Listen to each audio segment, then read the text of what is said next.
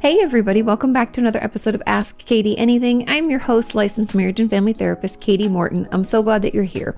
In today's episode, I'm going to explain to you my thoughts and feelings about no longer seeing any patients.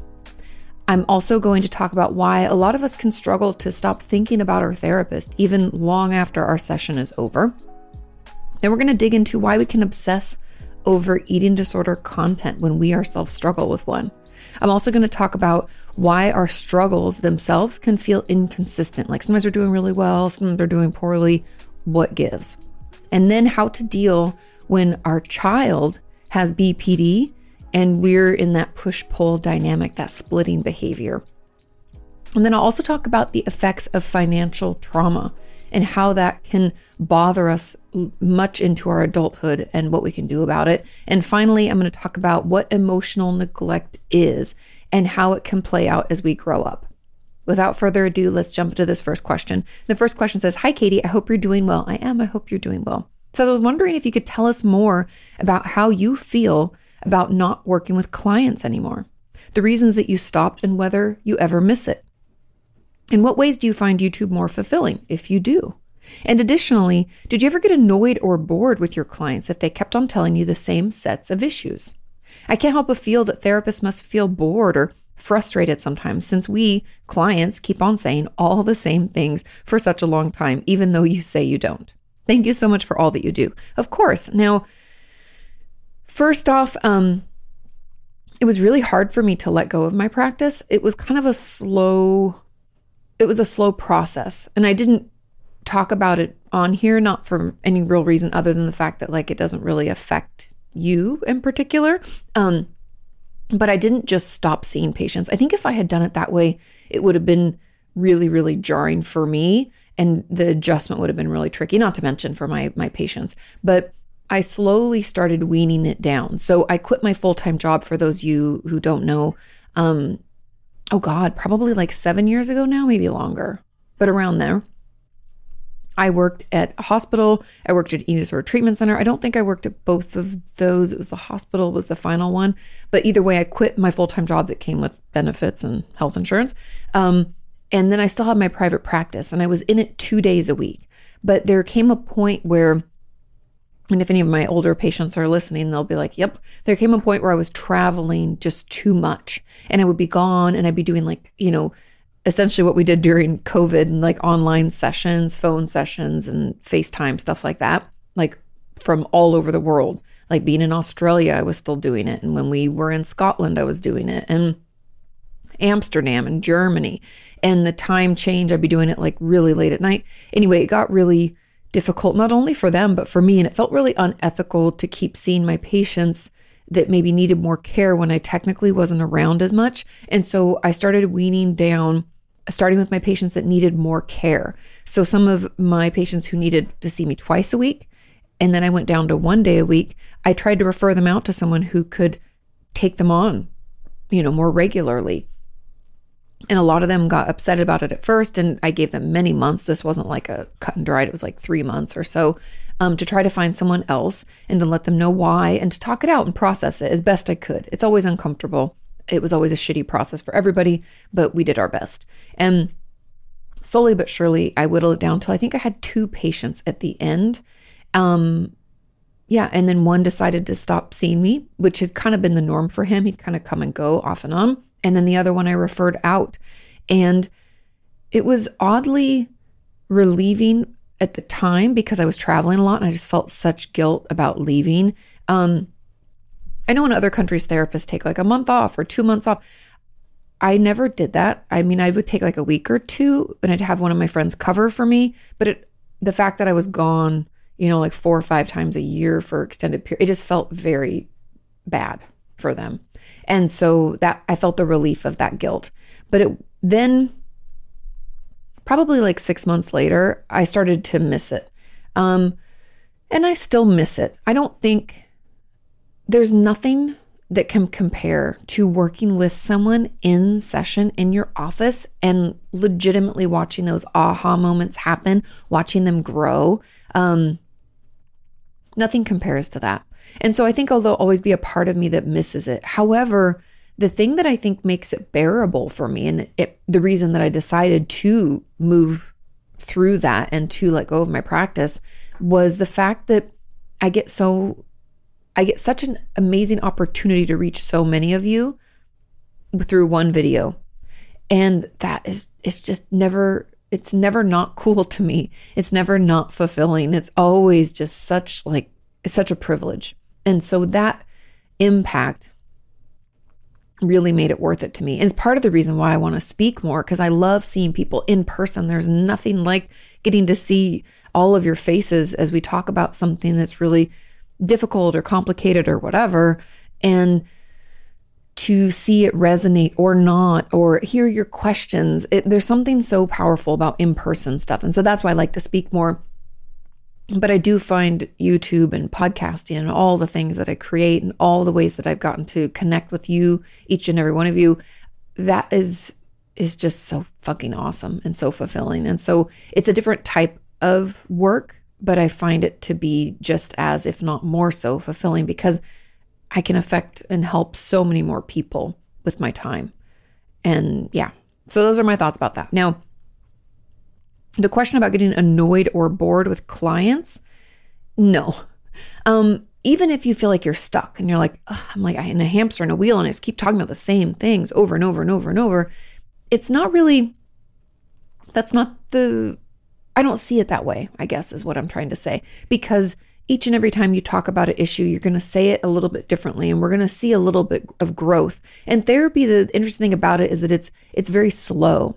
It takes time, and we know that. And so as you progress, even though it feels like, I'm still stuck on this same issue, you've probably grown in other ways that you're not giving yourself credit for. Like maybe even though we're still struggling with some symptoms of depression or that same relationship, maybe we're not as reactive, or maybe we have taken some action where before we would never have been able to do that, right? And as a therapist, we can see that, and it makes us hopeful and excited for you. And so I never really get bored of my clients. A lot of my clients have the same sets of issues for years. It's just from different perspectives and different scenarios. So no, I don't get sick of it. I don't think that they're boring. I find it an interesting puzzle. And I think that's why I love doing therapy so much, is because I get to be a detective about it with you, right? We get to try to figure it out. Like, why is this holding us stuck? Why have I been talking about this for like 6 months or a year or 2 years? What gives? We get to try to figure it out together. And I think that's part of the job that like I love so much, because each and every person is different. Each person's solution is going to look a different kind of way. And yeah, super fulfilling. So no, we don't. I know it seems crazy that we don't, but we don't get sick of it. We don't think you're boring. Okay. Let's move on to question number 2. This question says, Dear Katie, I hope you're having an amazing week. I am. I hope you are too. It says, I wanted to ask why I can't stop thinking about my therapist no matter how hard I try. I spend hours of my day either Googling her up or trying to find a way to hear her voice or to even find a picture. I feel horrible for invading her privacy, but no matter what I do, I can't seem to stop. Even though I find the same things online every time I search her up, I still continue to do it for hours, hoping to find something new. Afterwards, I feel extremely guilty and I can't sleep, and I want to punish myself for being so obsessed. That's interesting. In a non-romantic way. In my mind, she's become one of my voices, and I always imagine scenarios regarding her. If I ever do try to stop thinking about her, then I feel this void and emptiness that makes me want to cry. That is important information. Log that away. We'll get back to that.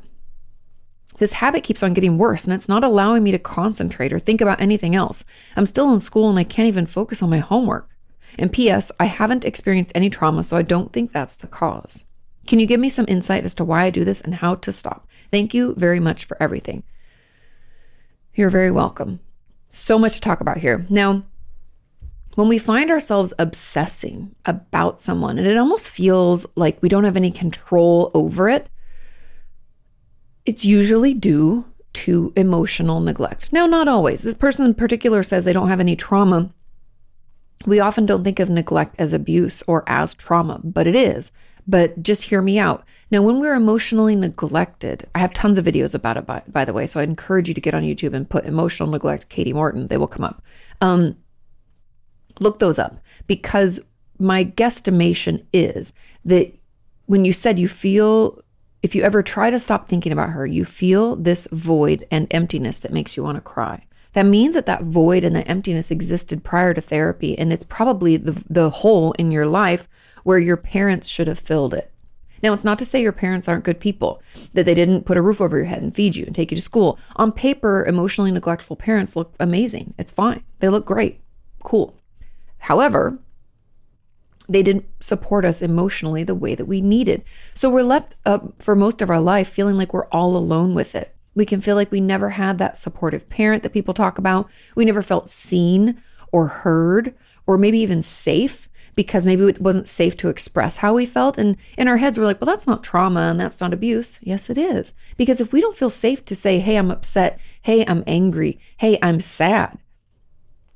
We're afraid that's going to be met with, other people have it worse. I don't know why you're being so dramatic. You're so sensitive, or whatever they might say.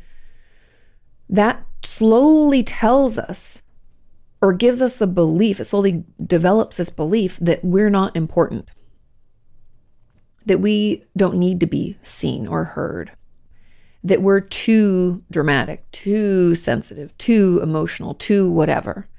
And we take that with us into our life. And that leaves this void where safety, security, feeling seen and secure should have been. And then we find a therapist who offers us something we didn't even realize we needed. Holy shit. We hit the holy grail of support and connection.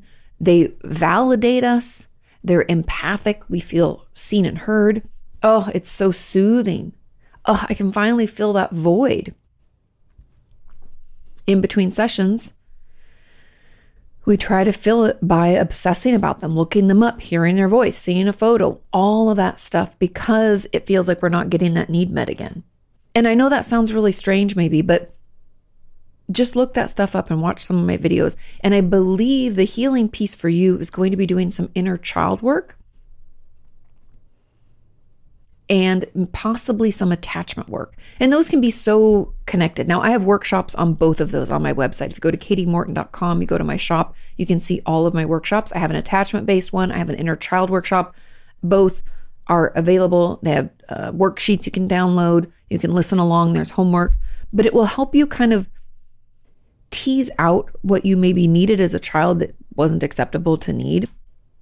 Get back in touch with that child, talk to them, hear about what they want and need, and figure out how it's affecting you today as we go back in time through letters and other activities to try to talk to younger us and offer that to him or her. And what I mean by that, and it sounds a little woo-woo, but it's like, let's say I grew up feeling like I could never have strong emotional reactions, that I was too much. Then adult me could kind of go back in letter form. That works the best for me, but you do you. You could imagine talking to a younger you. But we write a letter to our younger self and we say, I see you, and I want you to know that you're not too sensitive. You have every right to be upset. It's okay to feel angry. This was happening. This is shitty, right? We can acknowledge that. And to have mom or dad or grandma or papa say X, Y, or Z was really hurtful. As an adult, I would cry again about it. And some of that validation, some of that support, some of that feeling seen, it can help us heal. It can help us change that old story, change that belief into something that's a little bit healthier for us, so we can feel a little more secure. And then the reason all of that work is important is because then we won't be looking outwards to fill it with someone else. And what's happening is incredibly common in therapy, because therapists offer us this unconditional positive regard. And that is so healing. It's often what we needed our whole lives and never got. That feeling of being important and supported and not judged. Oh, beautiful. So that's really where I think it's coming from and how you can slowly stop. But I just want you to not be judging yourself about this. There's nothing wrong with you. This is a normal process. We have to heal little you so the adult you knows that it's okay to be in between sessions and to go without contact with our therapist, and that we'll be okay, right? That we can offer that love and support to ourselves. But let your therapist know this is happening. And you can even say like, hey, I talked to this weird therapist on the internet and she mentioned, some attachment work and inner child work. Maybe we could start doing that. And there were some add-ons that says, I also struggle with this, and I now struggle with the same issue with one of my coworkers. We have similar childhood trauma, similar home issues, and coping skills. Some days I can't stop thinking about this person, wanting to be with them all the time, even though I'm happily married. Is this transference? If so, how do you start coping with it? I love what you do. Your videos have been super helpful for me. Of course, I'm so glad I could be there. Now, if this is romantic, then it could be something different. It sounds like you feel a connection to this person. You feel seen and heard because you share like similar childhood trauma, similar home issues and coping skills. I think there's a connection there that you probably never got before. Similar to the main question, I believe inner child work would still be the key here in attachment, because we're feeling connected because of that old story. It's almost like we've been singing a song our whole lives, and it's our own song, and we never thought anybody else understood this song. They don't understand the lyrics. They think it's kind of silly. They ignore it. And then we run into someone else singing the same song, and we're like, oh, we're kindred spirits. And we feel this connection. And of course we can feel connected. That's the power of group therapy, because we've been through similar stuff. And so we feel more connected to people. It's like we're all singing the same song. So that feels good. However, this obsession or this focus on this person tells me that there's this kind of void, this emotional neglect or possibly emotional abuse, because I'm wondering if when you grew up, if you were told that obviously you have trauma too. So there was abuse in there somewhere, but you might have been told that, you're overreacting, that this wasn't that bad. You might have done it to yourself, like minimized and validated. The shame spiral of trauma is real. And so we might have told ourselves over and over the story that we're too much and that this is not that big of a deal and we're making it into more than it was and all of this. And so we come into contact with someone else who's been through it, and it feels more validating. We feel less judgmental, and it feels really good. Now, in your case, obviously the inner child work would still be beneficial. However, processing through that trauma should take away this obsession/urge to focus on this person and to think about them all the time. Yeah. And I don't know if you have any OCD. It could come from that possibly too. But my guess is it's more trauma-based. It's more attachment-based, and it's still trying to fill that void. And you're happily married because your marriage is actually, I would assume, like a healthy relationship, not built on codependence. But this other relationship that you're cultivating where you can't stop thinking about them sounds very unhealthy. And I don't mean that in a judgmental way. I'm just saying, I don't want you to think that this connection is better than the one that you have with your spouse, because this is actually more of a shared story, a shared trauma. And that bond is different. And so that inner child work and working on that trauma in therapy will help alleviate that. Okay. Now there's another question that said, as an add-on, if what you experience what if you experience this with someone who isn't a therapist? Same answer, really, doesn't really matter. Surely that's not healthy, right? No, but it has a reason. Unhealthy I don't want any judgment to come along with the statement, oh, that's unhealthy. I want you to understand that unhealthy things mean that they, aren't true to self. They feel like they're like inauthentic. They can cause unwanted consequences. They can cause us to feel more invalidated, or they can cause us to feel, these unhealthy things numb out, right? It doesn't mean that we need to judge ourselves about it. We just need to understand that they're not helping us, right? They're hurting us. And so, yes, it is unhealthy for us to be obsessed with someone, therapist or not. It's all very normal, but it's not healthy. And the person asks, is this a type of limerence? Now, limerence is like an involuntary state of infatuation, or when we're obsessed with another person, and it's kind of like this all-consuming passion and filled with intrusive thoughts. And that's why I mentioned OCD, because it could be a piece of OCD. If you didn't know, a lot of people with OCD come along with these intense, intrusive thoughts. It could be that. It could be limerence. I would argue that if it's not associated with OCD, that this obsession comes from attachment and inner child wounds more often than not. But yes, it definitely could be a form of limerence. Let's move on to question number 3. This question says, hey, Katie, I would love some feedback on why I seem to obsess over eating disorder content. Lately, I've been obsessed with books, movies, and videos about eating disorders. I've gone through several periods like this in the past. The obsession seems to only last like a week each time. I can't seem to focus on anything else, which makes it hard for me to concentrate at work and to talk to my husband about how I'm doing. Because you may ask, I don't think I have an eating disorder. I'm in therapy for anxiety, but I do have a history of disordered eating. I've always struggled with body image, but over the past year, it seems to have gotten worse. I went through periods of a little restriction, but nothing serious, more like traditional dieting, clean eating, exercise obsession, etc. I don't do any of these things anymore, but I still count calories and avoid certain foods. I feel like I made this sound worse than it really is. No, you did not, because I really do not engage in any actual behaviors. It sounds like you do. Hopefully this information helps. So my question is, why do I obsess over eating disorder content? How can I stop? Thanks so much. This is a great question. And it's always interesting how the language that we use to try to minimize our struggles. Now, this person has eating disorder behavior, but they're talking about it like it's not that big of a deal. And I know our society, like, oh, pats you on the back. You're on a diet. Oh, good. You exercise all the time. Oh, good for you. Look at you. So healthy. That's not always the case. It sounds like we have a lot of obsessive thoughts, meaning I would argue, and I don't know if this is true, but I would hypothesize rather, that your, like, at least 80, if not 90% of your thoughts are focused on calories, clean eating, exercise, diet stuff, restrictions, all those things. Even though you might not be engaging in it right now, your thoughts are still filled with it. Hence the obsession with eating disorder content. It's almost like instead of you doing it yourself in your regular life, you're focused on watching other people do it. And it's almost like a way of engaging with your eating disorder. You're like, ooh, I'm so into this. I want to focus on this. I want to learn from these people. It's an obsession because the whole goal of any eating disorder behavior is to help us cope. It's a numb out.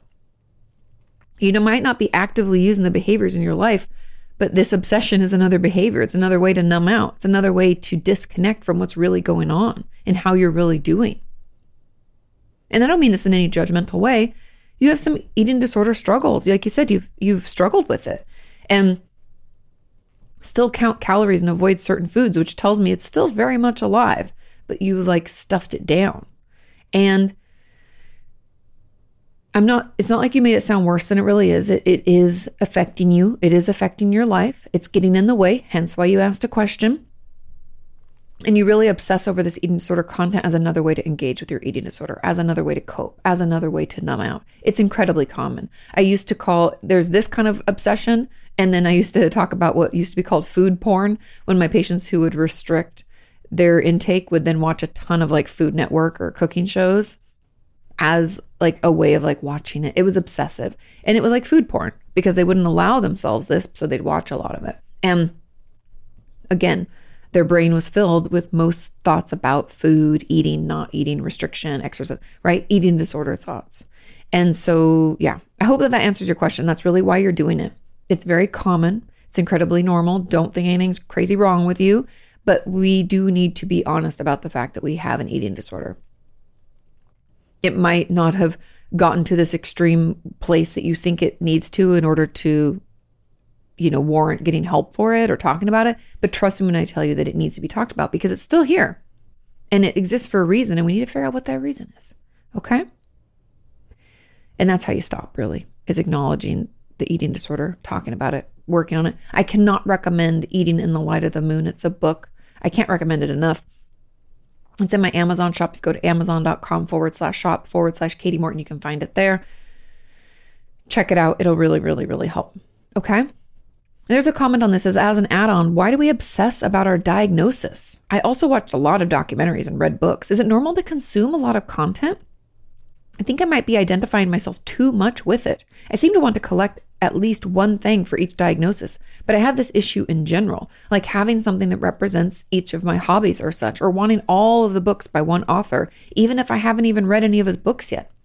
What is that? I mean, usually the obsession or wanting to read about our diagnosis is kind of, I call it part of the process. It's kind of part of our psychoeducation where we learn about what's bothering us and we try to get to know it. I don't think there's anything wrong with that. Obsessing and doing all or nothing, black and white, I I would do what's called a differential diagnosis, which is like, oh, it could come from here, here, here, here. And I would try to, with my patients, slowly discern which one we think it is. And the ones that come to my mind, first of all, is obviously an anxiety disorder of any kind. Like this obsessive nature could come from generalized anxiety disorder or OCD, obsessive compulsive disorder. I also wonder, because of this like black and white, all or nothing, I'm like, is there any kind of BPD or borderline personality disorder type stuff going on? Because that impulsivity could also be a piece of PTSD. Those, depending on your history, those would be the things that I'd kind of look at and try to discern where it's coming from for you. It's very normal for us to want to learn a lot about ourselves, but I think when you're so focused on it, it's another coping skill. It's like, I would argue that possibly this is not with like the, wanting to get all the books from a certain author, but the beginning part where you said like you read all the documentaries, all the books about your diagnosis, there could be this piece of like intellectualization that our number one defense mechanism that we use is intellectualizing things. We want to learn all about it so we can understand it from every angle, and then we can do something. And so that might be what's happening too. But those are just some of my thoughts. It could be coming from a lot of different places. I'd talk to your therapist about it, let them know that this is happening, and let's tease it out. Those are just some of my ideas. You know better what's going on with you. Did any of those resonate? Where do we think it's coming from? But more often than not, it's kind of coming from some kind of anxiety/obsessive piece like that OCD. Another add-on said, is it at all normal to romanticize your eating disorder when you reflect on it? And in a way, long for the time that you were still in the throes of the illness. I've reached a healthy place physically after a history with an eating disorder. And while I know I should be happy about my progress, I find myself missing the way that I look, the occupation with all the unhealthy behaviors, and the concern that others had for me when I was at my worst. It seems the farther from that place I get, the more I long for it. It's caused me to revert to a lot of things that I didn't do before I got to a quote unquote healthy place. It's caused, am I still placing my identity with my eating disorder? Thank you for all that you do, Katie. Yes and no. What this tells me is that we're grieving the loss of our eating disorder, and there's still some needs we need to pick up on this healthy side. So the need for attention and for people to care for you is not being met. And that's not a bad thing. We all need attention. We all need to feel cared for. We all need to feel seen. And so we're not getting that now. We need to figure out a healthy way to get it. So I challenge you to tell your therapist about this and to come up with some ideas of what might help us feel cared for. Like, for example, could we talk to one of our friends about our struggles in a real way? Do we think they could offer us some empathy and support? That's one way. Maybe we, I don't know, have a party. Our next birthday, let's throw a party and have people show up for us. I know that's like a big thing, but I'm just giving you some ideas, like reaching out and getting support and proving to our brain that people can care for us without us having to be sick. And we can actually ask for that care and support and that not be a bad thing. Everybody needs care and support. Everybody needs to feel seen and heard. And there's some of those needs that haven't been met yet on this other side, as well as that plus of grieving the loss of your eating disorder, because it is part, I think you probably did connect it to your identity and who you are, and we have to grieve that. So give yourself time. No room for judgment here. This is just something that we're struggling with. It's another stage, and we're going to move through it. But we can get those needs met on the healthy side of this, on the other side of our eating disorder. We just have to focus on it and be honest about what's coming up, because this is all part of the process. Give yourself time. And I'm proud of you for coming as far as you have. Another person says, I do the same thing with self-harm. I consume or research TV and am moved with the self-harm scenes or themes or characters who self-harm. I also watch self-harm training webinars aimed at therapists and am on Reddits for self-harm. What are your thoughts on this too? Again, It's a part of it. It's another way to numb out. It's another thing to focus on. And I think if we're not engaging in the behavior, that's the way that we're engaging in it. And so it's very, very common. This means that we're still in the throes of our self-injury, that we're still struggling with it. We don't know how else to cope with what's coming up for us. Maybe we don't have any coping skills, but I'd encourage you to reach out to a therapist and to find a way to start talking through the things that you want to numb out from. Because when we self-injure, when we use our eating disorder, it's because to sit with our feelings is so fucking uncomfortable. To admit that what's happening in the scenarios or situations we're going through makes us want to crawl out of our skin. So instead of doing that, we self-injure, we use our eating disorder behaviors. It's something else to focus on. It's a way to numb out. It's a way to disconnect. That's incredibly common. However, it's not what we want to keep doing. It's not healthy. It doesn't actually help us move through anything. It kind of keeps us frozen in this numbed out freeze state, right? And so that's why you're focusing on it, is because you're really active with it. So we have to find other ways to cope. We have to understand what purpose is our self-harm serving? What are we numbing out from? Is sadness a trigger? Is joy a trigger? Is it trauma triggers? Is it the fact that we have, some impulsive thoughts? Maybe we have some BPD tendencies, and the only way we know how to feel anything is to self-injure. Be curious about this, not judgmental. Try to understand it, and then we can try other coping skills in place of it. It's not going to feel as good, but hang with me. We can start to feel the feelings, as terrible as they seem at the beginning, but it will move through us. And then the urge to utilize this type of behavior will go down slowly but surely. Okay. Final add-on says, why do we have a lack of awareness when our eating disorder is the one speaking rather than our own voice?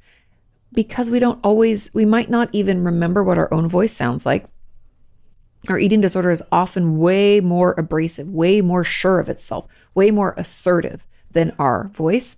And our eating disorder is protective, right? It helps us deal with stuff, but by not dealing with it. But we think it helps. And so that's why we struggle with the awareness, because we're like, ooh, this one feels good. And but this one seems like it's going to actually help me. We might not even know what we would want if our eating disorder didn't tell us, But be patient with yourself as you discover who you are. Often we hide away in these coping skills because it feels unsafe to be ourselves. This is often born out of trauma when we were growing up. And if it feels unsafe to be ourselves, then we never got to know him or her. So give yourself a chance. Slowly start trying to tease out, is it the eating disorder voice? Is it my voice? It might take you a minute. You might have to do it after the fact when you journal. I'm here to tell you that if your thoughts have anything to do with diet, exercise, eating, not eating, hiding food, hoarding food, buying food, if those hang around for a long time in your head, those are eating disorder thoughts. If there's a lot of thoughts about but if you were just skinnier, if you just looked this way, if you just stopped doing that, you're so stupid, fat, lazy. Those tend to be eating disorder thoughts. You're not sick enough for help, eating disorder thought. So those are just a few to get you started. But listen and keep, slowly kind of keep track. It takes time, but you'll start to be able to tell which voice is which. Okay, moving on to question number 4. It says, hi, Katie, happy Thursday. Happy Thursday. It says, why do I feel like my struggles are never consistent? I feel like one week I'm struggling a lot with my eating disorder. Another week I can't stop thinking and getting urges to self-harm and then feeling guilty for always doing it. And then a different week I have breakdowns, panic attacks, and crying spells due to some traumatic things that happened not so long ago. Nothing makes sense or feels real. I'm scared that I might be making things up or that there's something wrong with me. For context, I started therapy about 2 months ago. However, a few sessions in, I started to notice that every time I try to double down and focus on one problem, a couple of weeks later, something else takes over me and it's all I can think about. That always results in our sessions feeling like they're starting a new conversation about a new issue almost every week. And it makes me feel like I'm not making any progress or digging into some things when I should be. Why do the things I wrestle with change so drastically week by week? Thank you so much, Katie. Your podcasts are often the highlight of my week. Aw, it makes me feel good. Okay. These are both coping skills. And when you try to take one away and focus on it, the other one pops up. Pew! It's almost like if, I don't even know I guess there's no good analogy in my brain right now, but our coping skills often teeter-totter because, teeter-totter meaning eating disorder, self-injury. This is a very common teeter-totter too. The self-injury gets worse, eating disorder goes down. Self-injury gets better, eating disorder goes up. So the behaviors that are at their worst often are like going the opposite direction of the other. And the reason for this is that there are ways to cope. That's what we use. When we feel bad, those are the ones that we use. And so if we take one away, the other one's going to flare up and vice versa. And the only way to get out of this type of teeter-totter, annoying kind of pattern is to come up with some other ways to cope. Now, are they going to be as great as our self-injury or our eating disorder? No. But it'll take about 5 to 1. I know that sucks. I hate that answer, but it's the truth. So come up with some coping skills. I have a video on YouTube. Go look up 25 coping skills, Katie Morton. The video will pop up. And that should help you come up with some ideas of things to try. Now, when it comes to self-injury and eating disorders, I always have to throw in one process-based coping skill, and that is the impulse log. I have it in my book, Traumatized. I think it's on page like 93, 91, somewhere around there. I have the impulse log. Also, you can go to selfinjury.com, I believe it is. Let me pull it up really quick so that I make sure I'm giving you the right link. Yes, selfinjury.com, and you go to resources, and then you go to the impulse control log. It's not the best description, but it gives you an idea of how to use it. And essentially what we're doing is we're trying to better understand what our impulse is telling us, meaning our impulse to self-injure or our impulse to use eating disorder behaviors is probably predicated on the fact that we are struggling with some kind of emotional experience. I had a flashback. I want to self-injure. I'm feeling really sad today. I want to binge eat or restrict or whatever. We have to kind of acknowledge the emotional connection and being able to find other ways to cope. An impulse log being a great coping skill. We can also distract, walk our dog, clean our house, watch a favorite TV show, play a favorite video game. If we mix in some distraction-based coping skills with some process-based coping skills, we can usually get ourselves out of this teeter-totter. But it's incredibly common, and it's because those are the ways that we deal with life. And when life happens, which it does every day, if we're trying to suppress one, the other one's going to come to our aid. Okay? Hang in there, try out some coping skills and see which ones work for you. Okay, moving on to question number 5. This question says, "Hey, Katie, this is a difficult question to ask. Almost 5 years ago, our young adult son moved out of our home, leaving only a note that said 'moved' on it. He cut off all communication with his dad and me and has very little with his older sister. A year prior to him leaving, he was diagnosed with BPD after self-admitting himself to a mental health facility. When he came home, we had a roller coaster year with him, especially me. I'm struggling badly with the idea of never seeing him again, and am filled with shame and guilt. I don't want this last several chapters of my life to be like this. I am now agoraphobic, lonely, and so depressed. I need the joy back in my life. Who knows, perhaps by writing this comment, I will find my joy. Thanks. I'm so sorry you're going through this. My best advice is to get into therapy immediately. When someone in our life has borderline personality disorder, it can make it really difficult for them to manage any upset. Like if you have a disagreement with your child, which is completely normal. Let's say you even say and do something you wish you could take back and you want to apologize for. When we have BPD, we're so sensitive to everything. It's why I call it an emotional burn victim. I forget who, it's not my term. I've taken it from someone else. But being an emotional burn victim means that we feel everything so intensely. And you pair that with the impulsivity of BPD, and that's why your son moved out. I'd assume something happened. He felt very wounded and had to leave. Now, he obviously needs to get help. He should be in treatment. Whether that means in a facility or, getting therapy and group therapy. I love, DBT or dialectical behavior therapy for that, but we can't force him. If he's an adult and he's over 18, he has to make that decision for himself. We can encourage it, but we can't change him at all. All we can do is change ourselves. And so what I really, really encourage you to do is to get some support. If you're in the LA area, there is a group I don't think it's for parents. I think it's for children of those with BPD. Yeah. Bummer. I was just thinking, I'm like, oh my God, one of my favorite psychiatrists runs that group. But you could look for a group of parents, who have children with BPD, could ask around, get into your own therapy, please, please, please, to get some support, because the agoraphobia and the depression which means you can have anxiety and depression, we need to get help from that. We might need to see a psychiatrist and get on some medication. But again, we cannot control our child. I know it's really hard.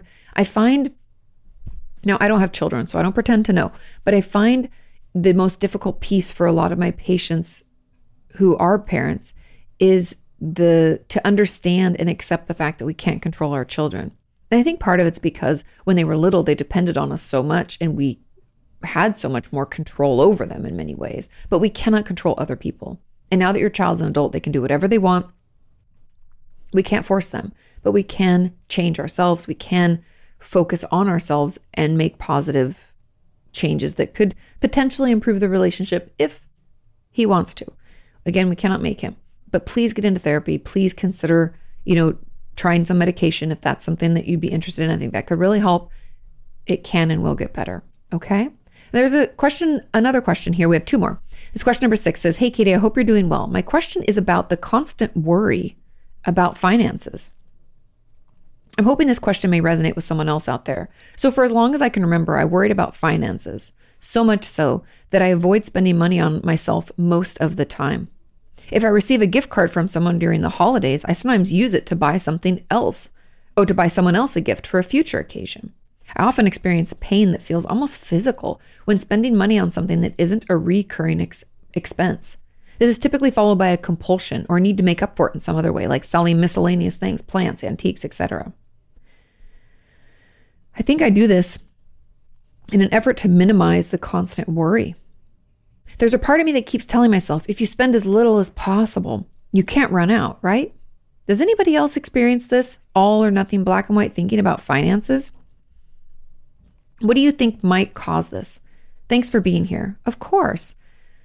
Financial trauma is something that we haven't talked about enough. And maybe it's something that I put together. Maybe it's a video series that I do. I have a friend, Chelsea Fagan, who has a financial channel. Maybe that's something we work on.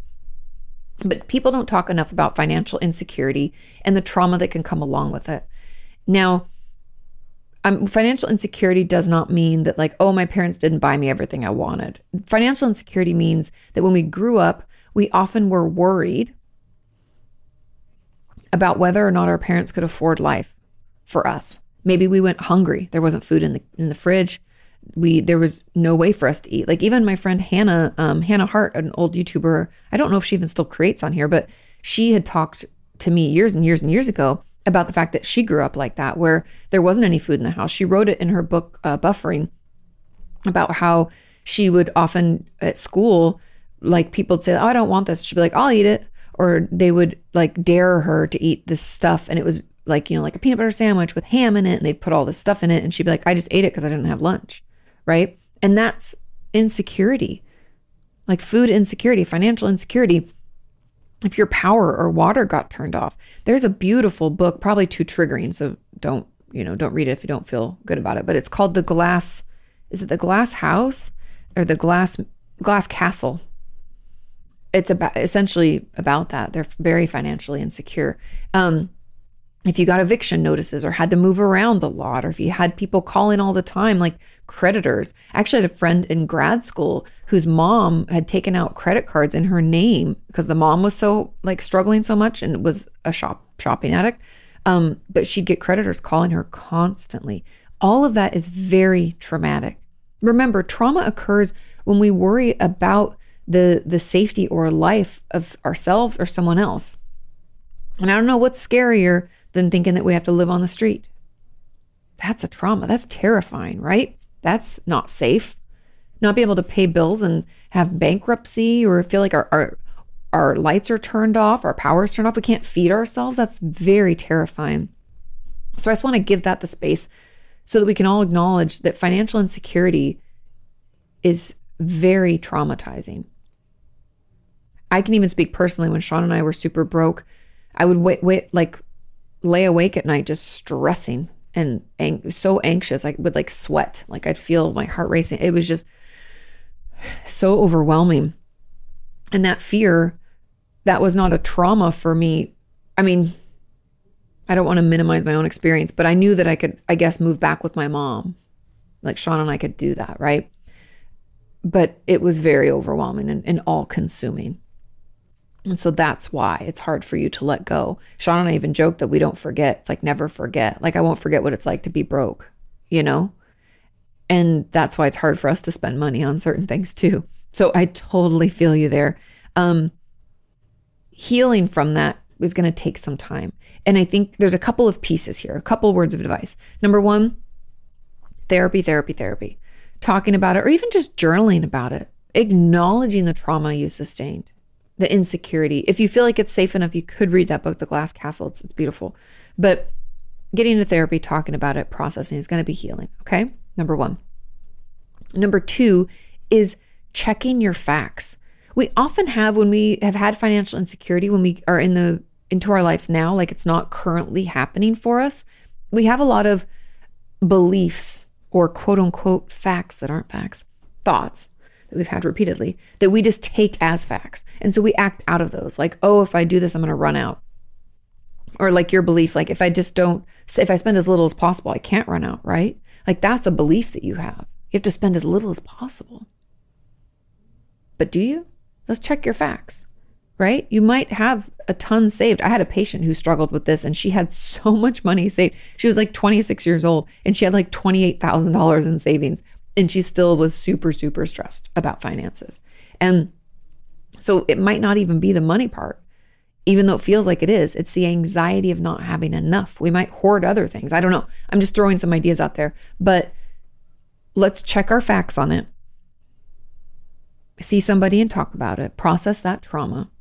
And then another key trick, and I think cognitive behavioral therapy could be really beneficial for you when it comes to this, but also some trauma work couldn't hurt either. But another key piece is playing it out.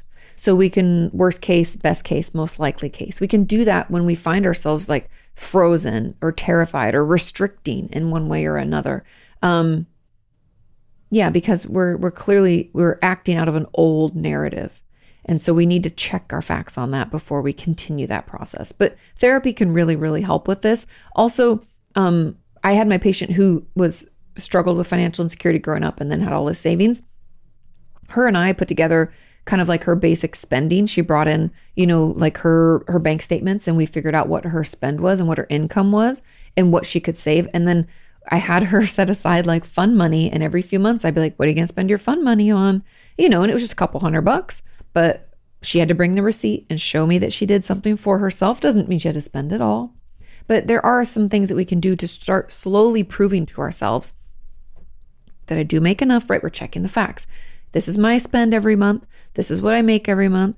This is the extra that I have. This went into my savings, right? We can do all of that to slowly assuage those fears because it comes from a place. I don't want to negate the fact that you had been broke before and you were financially insecure. But that doesn't mean that this is the reality today, and we have to challenge that. But be patient with yourself. I know how it feels, and it can be really stressful, okay? Final question number 7 says, Katie, is it emotional neglect if your parents never played with you as a child? Yes. And didn't tell you how to use feminine hygiene products when you got your period and don't share anything about themselves? Yes. Emotional neglect is when our parents don't show up for us emotionally. I also would say that there was just neglect in general here. When our parents don't play with us, when they don't show us how to do anything, we're kind of on our own. Think of that in general, like how much we need as children, how little we know, how we look up to our parents and other caregivers in our life. Could be other members of our family, could be teachers, could be coaches, could be, any person in our life that's kind of in like an adult role. We look to them to show us how to do things because we don't know. Luckily, I had sex ed in school and they taught us how to use feminine hygiene products, but my mom also taught me too. That's part of what you should have had growing up. So 100% this is emotional neglect and physical neglect. It's neglect in general. It's abuse. And the fact that you don't know anything about them, then there's no relationship. That's that lack of connectivity. That is that emotional neglect piece, the not being played with and the not sharing anything about themselves. That is purely emotional neglect. The feminine hygiene products is neglect, not necessarily in an emotional form. Do you see what I'm saying? And it doesn't matter. I'm just teasing this out just as we talk about it. They're all very important and very damaging. And so I'd encourage you to get into therapy. I have my inner child workshop could be beneficial.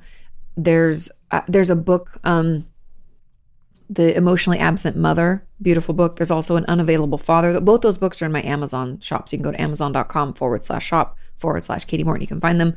Those are both incredibly helpful to work on with your therapist. But yes, that is emotional neglect. And I'm so sorry you went through that.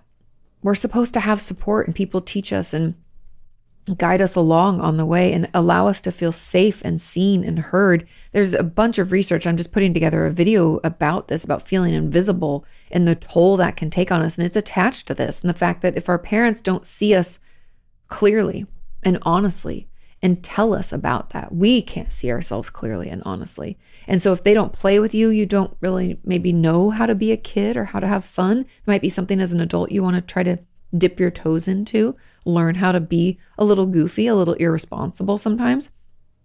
Also not sharing anything about themselves. That lack of connectivity, I would assume, meant that you either avoided, like had attachment issues where you avoided people getting close to you, or we overly attach too quickly because we're trying to fill that void. It could go back and forth.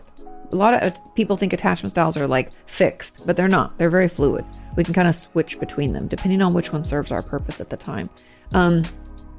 I'm so sorry you went through that, but therapy, inner child work, I have an inner child workshop and attachment workshop. Those could both be incredibly helpful. But yes, that was definitely neglect on your parents' behalf. And again, I'm so sorry you had to go through that. But with therapy, know that it can and will get better. That's it for this week. Thank you so much for sending in your questions. Thank you for sharing this with friends. Thank you for talking about the podcast. All of that really, really, really helps. Have a wonderful rest of your week. Do your homework, and I'll see you next time. Bye.